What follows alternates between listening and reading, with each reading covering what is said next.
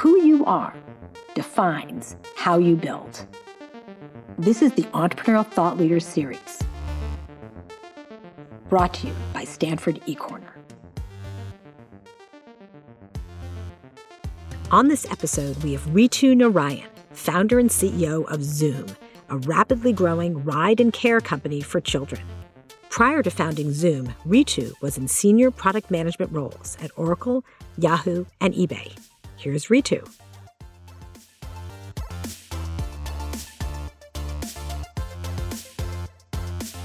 I'm the founder and CEO of Zoom, a company I founded 4 years back. Actually, a quick walk from here, right there in GSB.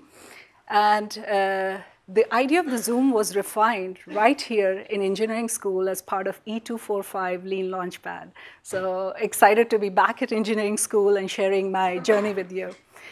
Zoom is an idea. We are solving a universal parenting challenge, how to take your kid safely and reliably from one place to another, how to transport them and take care of them at the same time.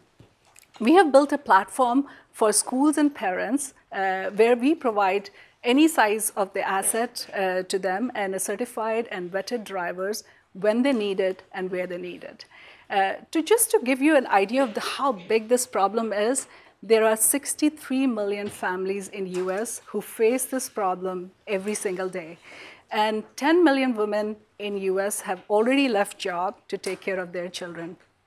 Schools annually spend $35 billion on very suboptimal school transportation system where kids end up spending 60 to 90 minutes on a bus trip each time. So it's a very large problem. In past 24 months, we have grown 10 times in terms of revenue. We have grown our teams by 12 times, and we have been fortunate enough to raise over $71 million from some of the very prestigious VCs in the Silicon Valley. In this time, we have also driven children 5 million miles, and we have saved California schools over $15 million, and parents 100+ years of their time that they would otherwise spend on the road driving their children around. So Zoom today is a late-stage startup with a pretty exciting growth trajectory. And that's all is actually still pretty amazing to me. As a kid, I aspired to be an astronaut. At that time, growing up in India, in a country of 1 billion people, there was only one astronaut. But that didn't stop me from dreaming. My parents actually encouraged me to dream often and dream big. While I did not become an astronaut, my interest in science and technology actually led me to be the first person in my family to get accepted in a computer engineering program. It was a top school in India. There were 300 students, but only 6 women. At that time, in the Indian society, engineering was not supposed to be a very fit course for women. While I was taking the course, I kept hearing about Silicon Valley, this magical place called Silicon Valley, which was a fantastic place for technology enthusiasts, and people were launching their moonshots here all the time. After I finished my degree, I moved to Silicon Valley here, and I studied at Stanford, worked at several well-known companies in the Silicon Valley, and finally, eventually, that led me to my moonshot, Zoom. My journey has been one of breaking barriers, breaking stereotypes, hearing several no's, but in the process, also many people taking a chance on me, and in turn, me getting a chance of creating opportunities for others. It has been a journey from dreaming about being an astronaut to actually reaching for the stars. Today here, I'm going to share with you the 3 lessons that I learned in my lifelong journey. The 3 lessons that mattered most to me in everything I did. And these 3 things are passion, perseverance, and people. Actually, one easy way to remember these 3 lessons is equate them with the tenets of physics: inertia, momentum, and catalyst. So let's start with the first principle, passion. So your passion for something is when your love for something is greater than the fear of failure. You love something so much that you really want to do it because you're not afraid to fail. What I have come to learn is that one should only do a startup when one is very, very passionate about the problem they are trying to solve.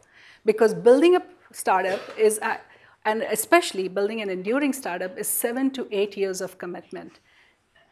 For example, take example of Jeff Bezos. It took him almost more than 2 decades to build Amazon into a company from just selling books to selling everything or anything and delivering to your doorstep in less than an hour.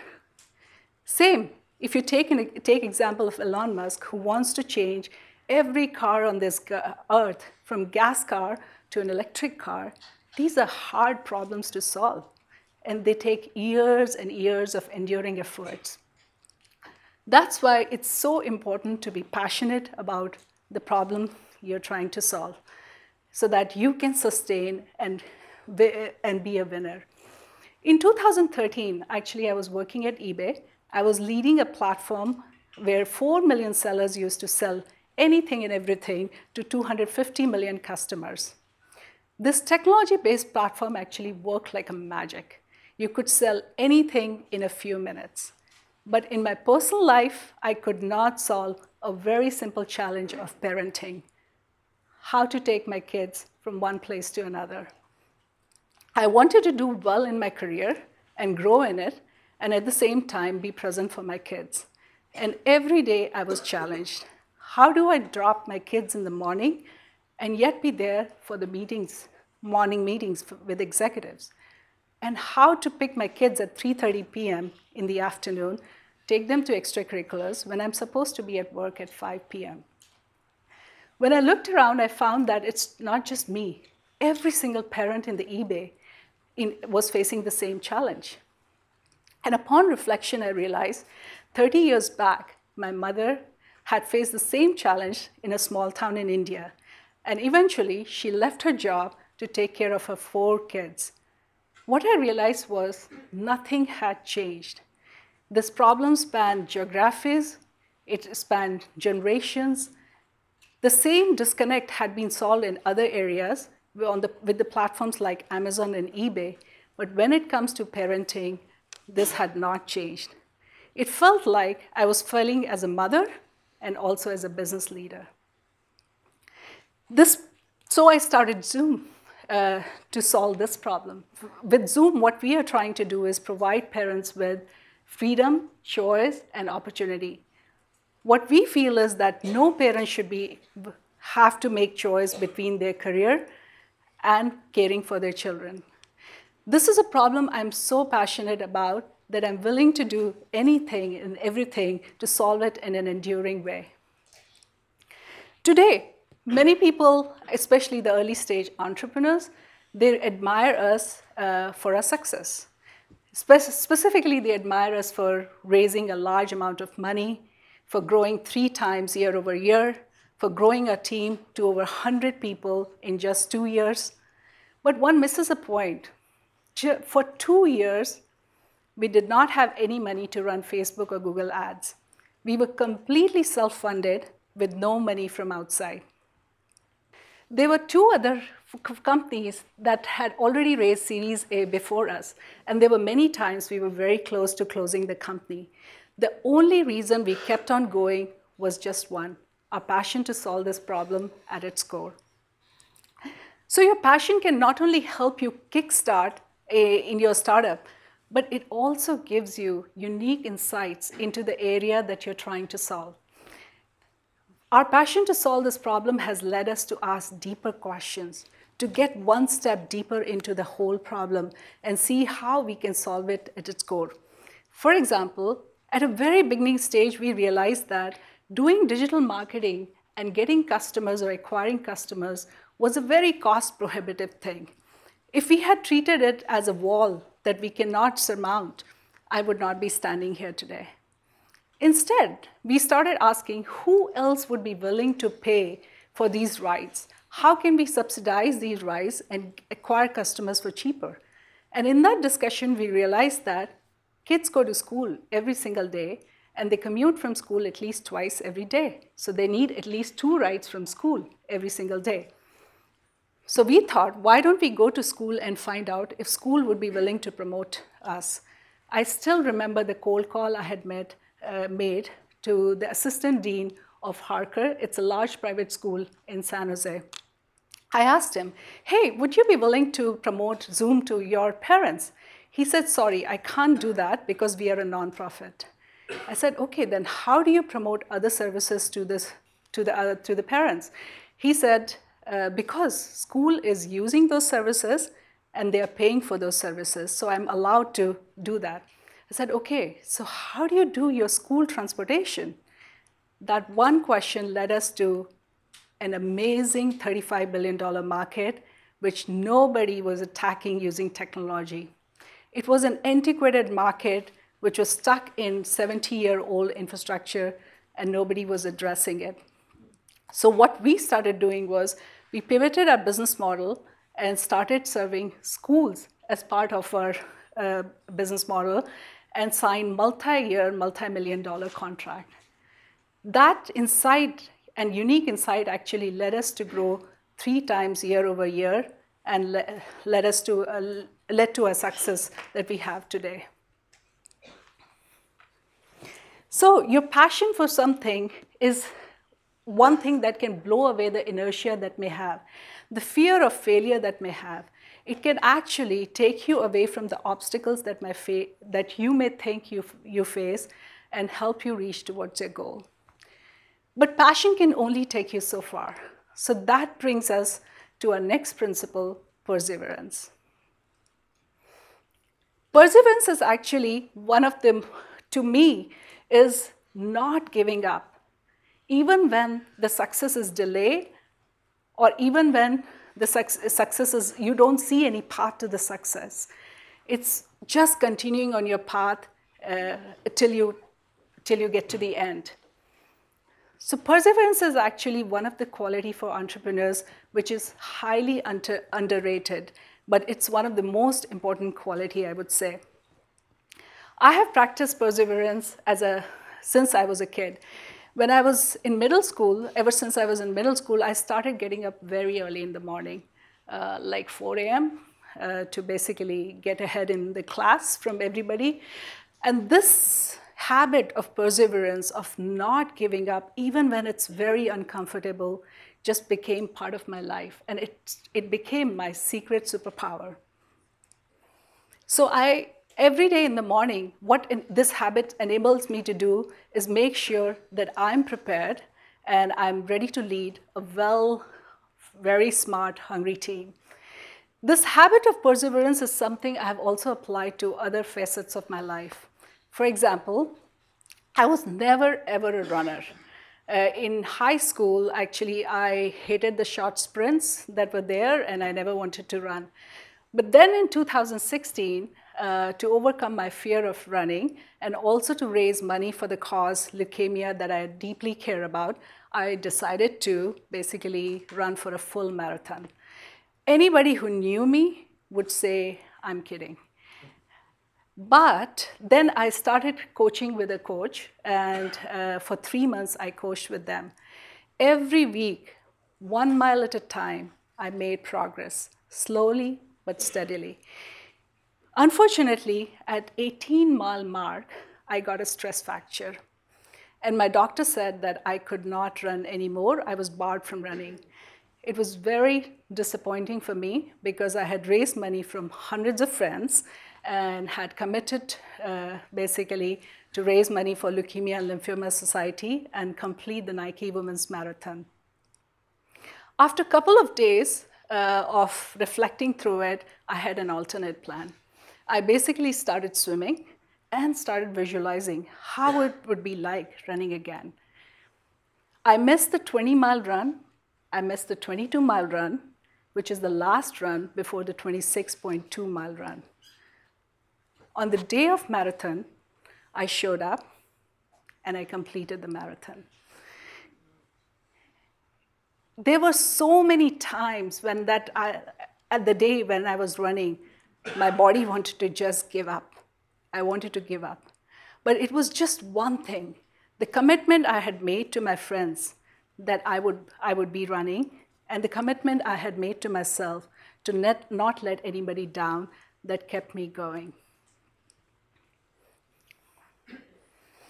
Fast forward, as a founder, perseverance has really paid us off and has led to long-term thinking.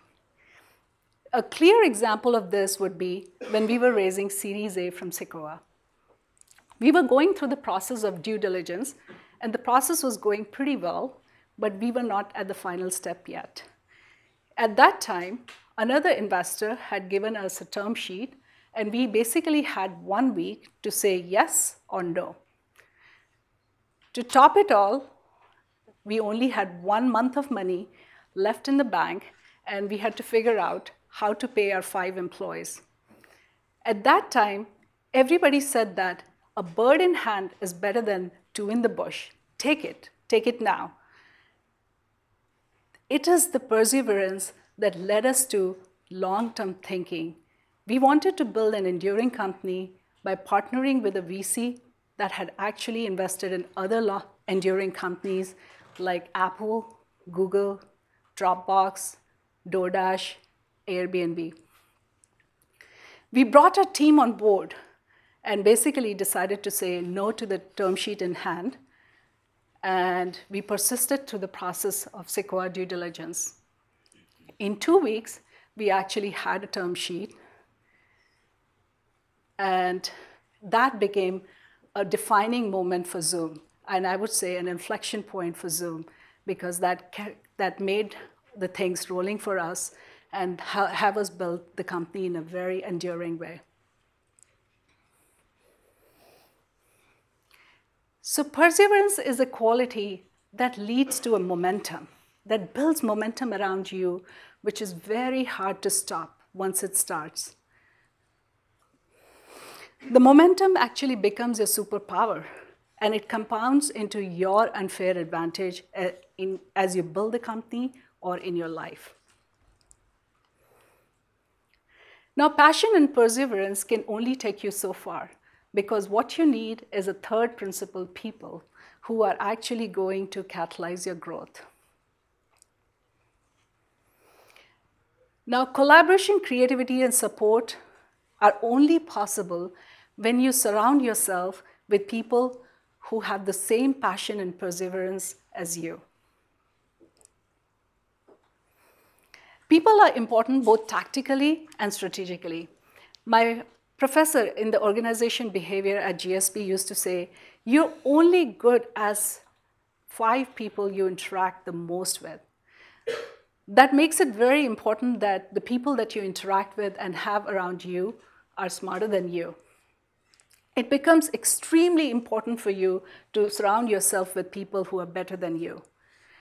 I get often asked, how do you unlock the exponential growth in a startup? The insight that I have is not new, but it's true. By having the people and the most talented people in your team. Because great talent or great people actually attract the great talent. And that momentum keeps building on you. One example of this happened in the early stages of Zoom.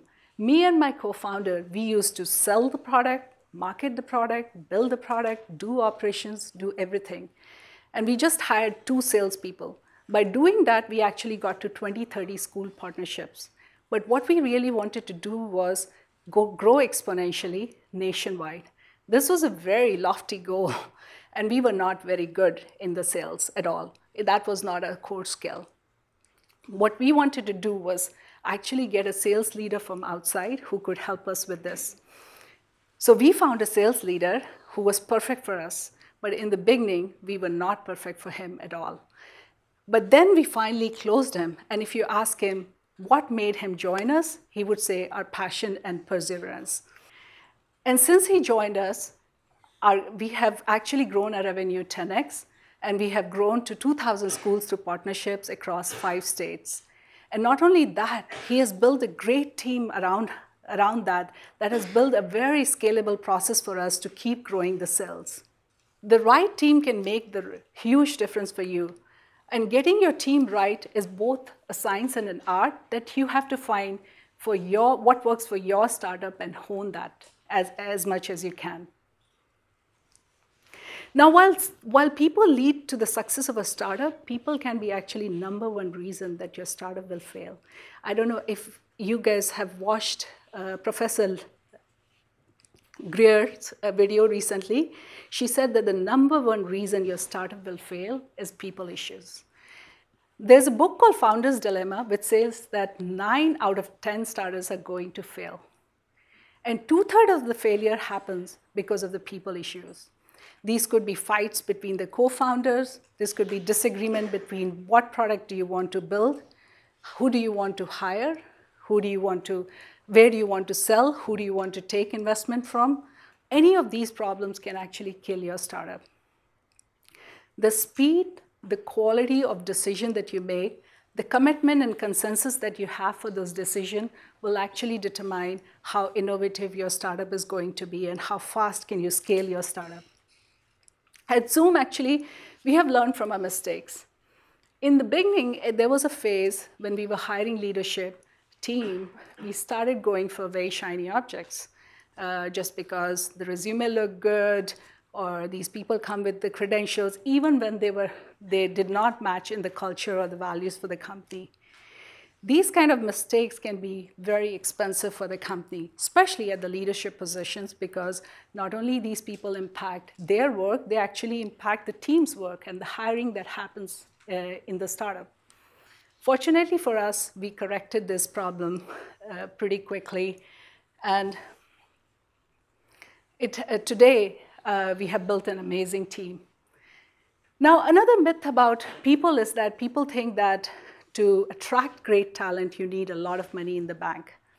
But interesting thing is, what great people get attracted towards is your mission and your vision, and with what passion and what stories do you communicate this mission and vision to them.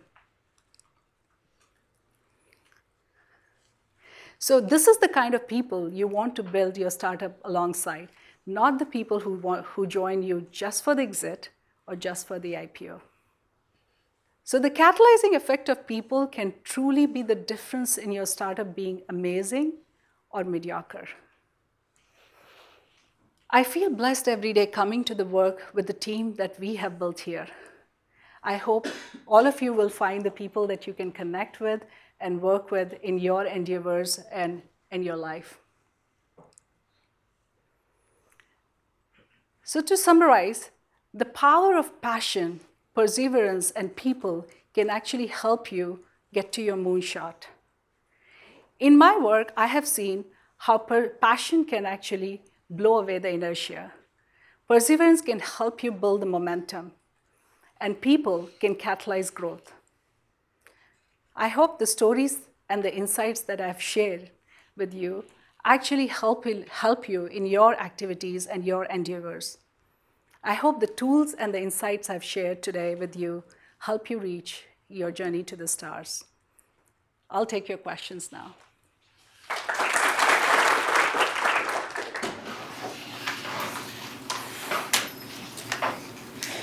Working inside the niche for ride-sharing industry, how do you feel about, are you afraid of the giants coming in and taking over the market?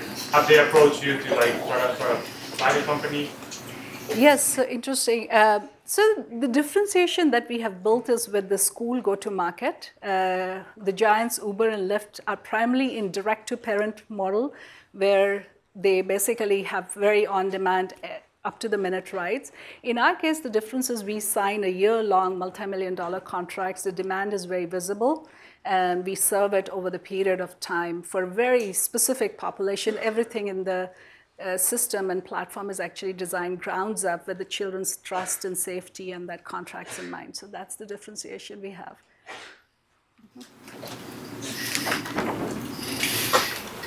Do you have any special techniques for attracting people better than your group? Better than our group already? Better than your group. Yeah. Can you repeat the question? So the question that was asked is, do you have any special techniques to attract the people who are better than you? So the first thing is that we all are actually in a way, like always looking out for great talent wherever we go, whether it's informally, the lead generation process of it. But the other side of this process is in the interview process, we make sure that there is a wide variety of people and actually rating people on different attributes that we would want for a specific job. And that way we make sure that it's not just one or two people making decision. We have the opinion of the group, and that's pulling us. And the second thing we also do is actually an Amazon technique similar to, we call it bar raiser. So I don't know if you've heard about it. In every interview, what we do is we see, is this person better than the 50% of the people doing the same job? For example, if we are hiring somebody for finance, we would say, oh, is this person better than the 50% of the people who would be doing that finance job? And that's very important for us, again, to raise the bar and continue to hire great people in our team. Yeah. What was your biggest challenge and inflection point in the company that was kind of a make or break moment, and how did you overcome that? So in a way, two inflection points I pointed out here. One was taking money from Sequoia, was a pretty important inflection point. And give you more detail than I gave in the talk was the other people who were giving us money at that time, they were saying, take this money and go to 5 cities immediately. And they didn't have a context of what would it mean to spread out a small team in 5 cities. Whereas Sequoia was asking us, master your playbook, make it right, get your unit economics right, get your business model right, and then scale to more cities. And that became actually an inflection point for us. That also led us to find more and more profitable and differentiated business model, like the school model that I described to you. Instead of running very quickly in the early stages to a large part of geography, we started finding out what is the profitable model that we can scale up to more cities. Yeah.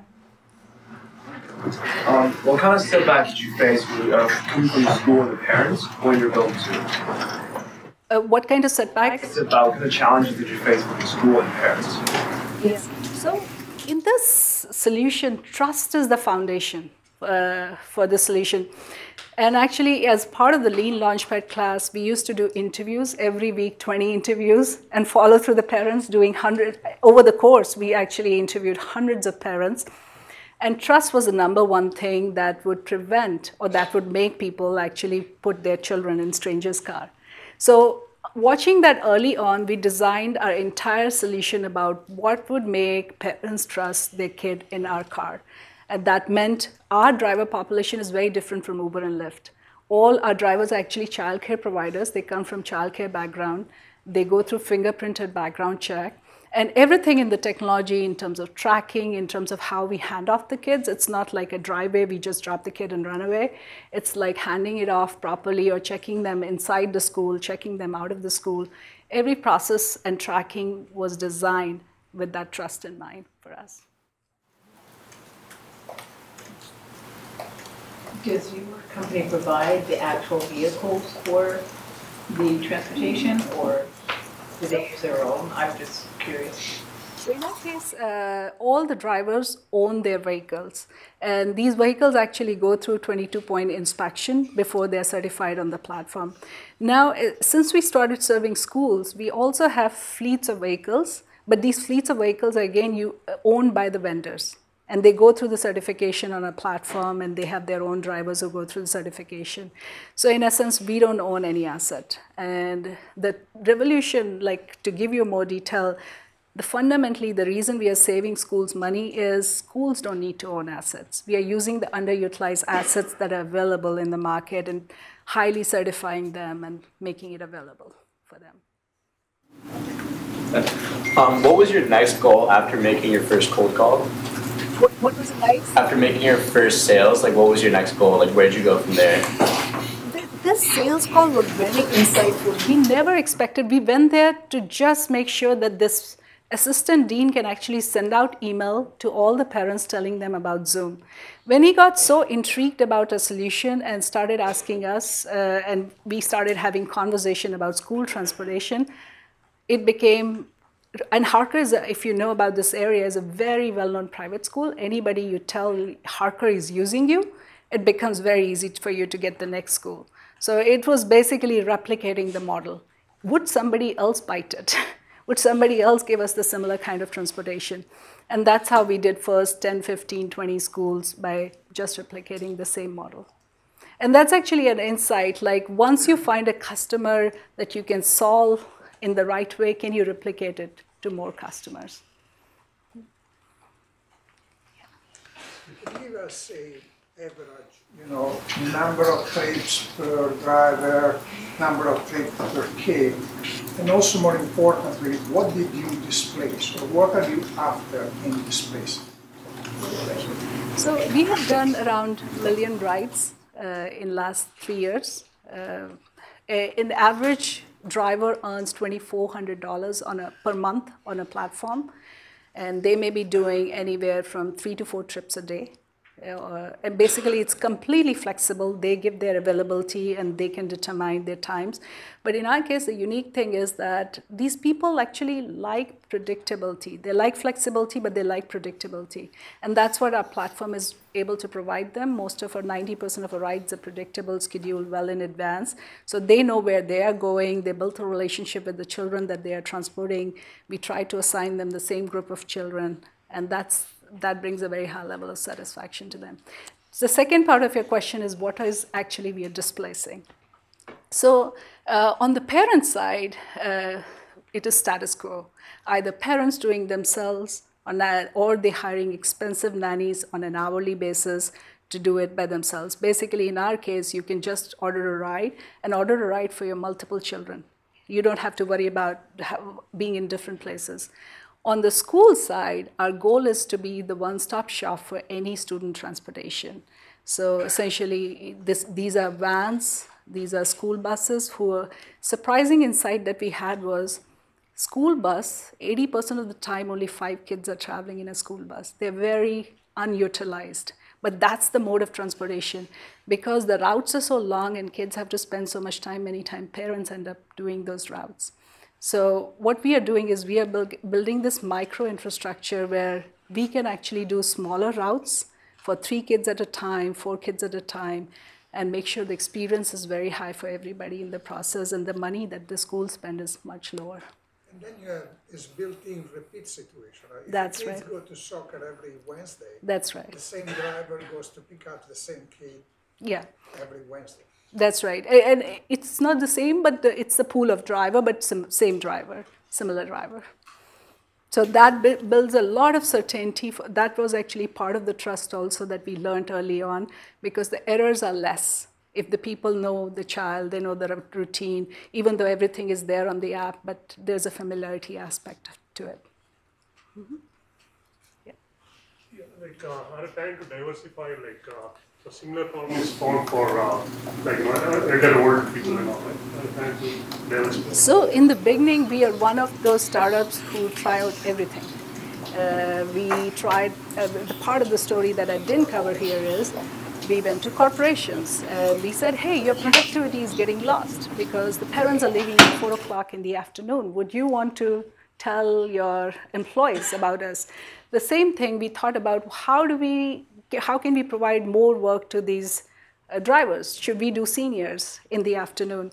But interesting thing, what we found was seniors had a lot of things which were very different in a way, like many of them don't have phone. It's a similar situation where somebody would have to book on their behalf, and it was a different cohort in terms of partnerships.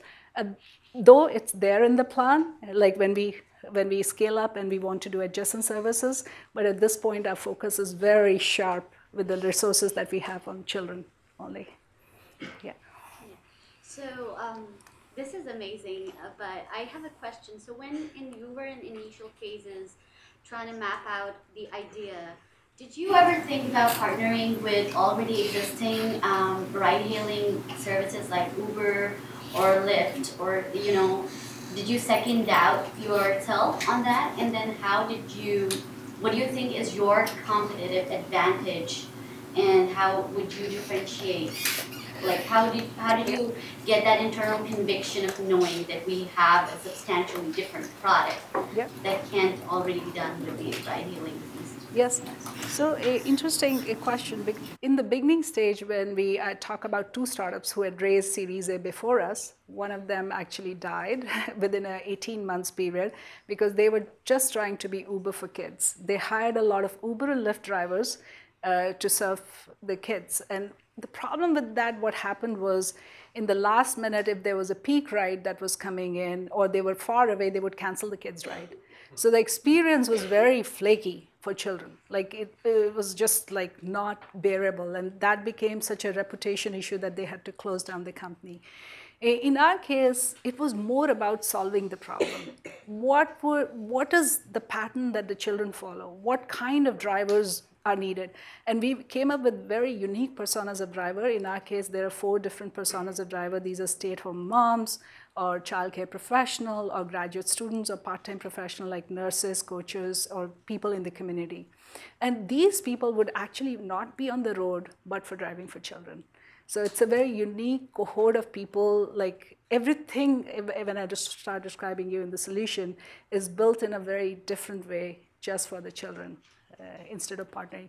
The second insight that I want to give you is Uber and Lyft drivers are not fingerprinted background check. In fact, they cannot do that because they'll have to do it for millions of their drivers. In the case of children, that's a requirement. That's a legal requirement to do.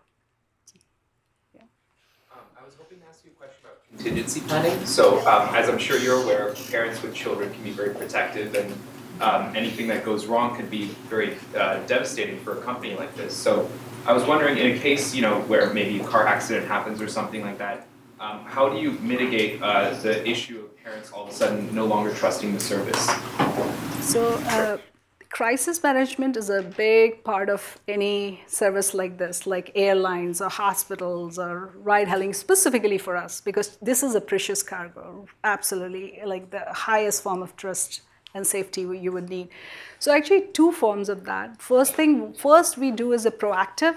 In the proactive, it's the way we hire drivers, how we actually take feedback after every ride from the driver behavior, from the kids, and from the parents. And based on that, we decide who will stay on the platform or not stay on the platform, what kind of feedback do we want to provide them. All of those things, we have a special insurance that's actually applicable when the drivers are doing rides on behalf of us. So that's the second. This is still a proactive part. The reactive part of this is called crisis planning. So we have a team, which is a trust and safety team. We go through all the scenarios. We call it like 69 ways that things can go wrong. And what would you do? It could be as simple as the electricity outage, and nobody can see on the app where the child is. Where should I drop? Where's the navigation? To as complicated situation as they can be a natural disaster. And all of this is basically, we have a script, checklist, what needs to happen, and we go on behalf of that. According to the S-1s that are filed with the SEC by Uber, Lyft, and Pinterest, none of those 3 companies are profitable. Yep. Do you have a goal of being profitable? It's a great question. That's actually a different thing about us, the profitability metric. So our take rates are very different from Uber and Lyft. The school business that we are in is highly profitable, and San Francisco region for us will be profitable this year. And that's one of the reasons that investors get very attracted towards our model. Like, it's not only predictable, but it's very highly profitable for us. Yeah. So you mentioned that you probably shouldn't work with people who are just there for the exit or for the IPO. What are your techniques for maybe saying, hey, maybe this person is just here for that? Yeah, great question. If you actually, I invite you to come to Zoom and actually see our office. Everybody who works at Zoom, whether they are fresh out of college, whether they have a few years of work experience, whether they're a parent, they're not a parent, surprisingly, they come to us because they're very attracted towards a mission. And the stories that you would hear them in the interview process, I'm not selling them. Usually these people are selling me and telling me, oh, I was the last one to be picked up from school because I was in South Bay and my mom used to work in East Bay.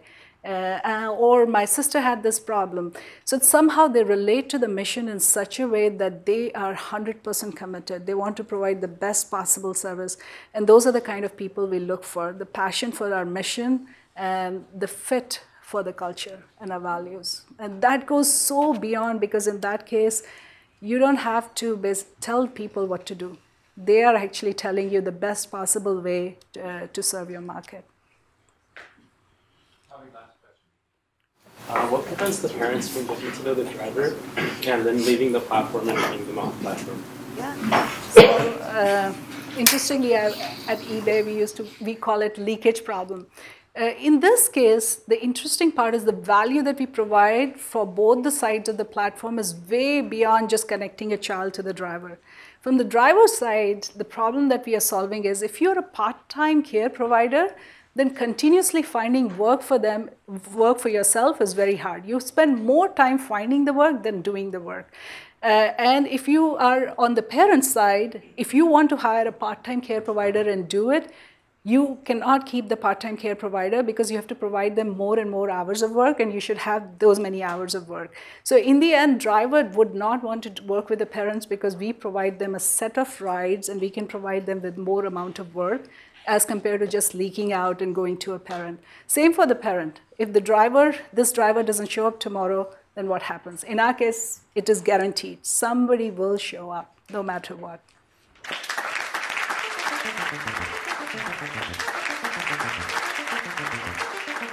The Entrepreneurial Thought Leader Series is a Stanford eCorner original production, supported by the venture capital firm DFJ.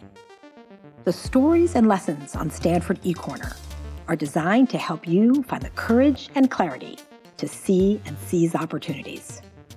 Stanford eCorner is led by the Stanford Technology Ventures Program and Stanford's Department of Management Science and Engineering. To learn more, please visit us at ecorner.stanford.edu.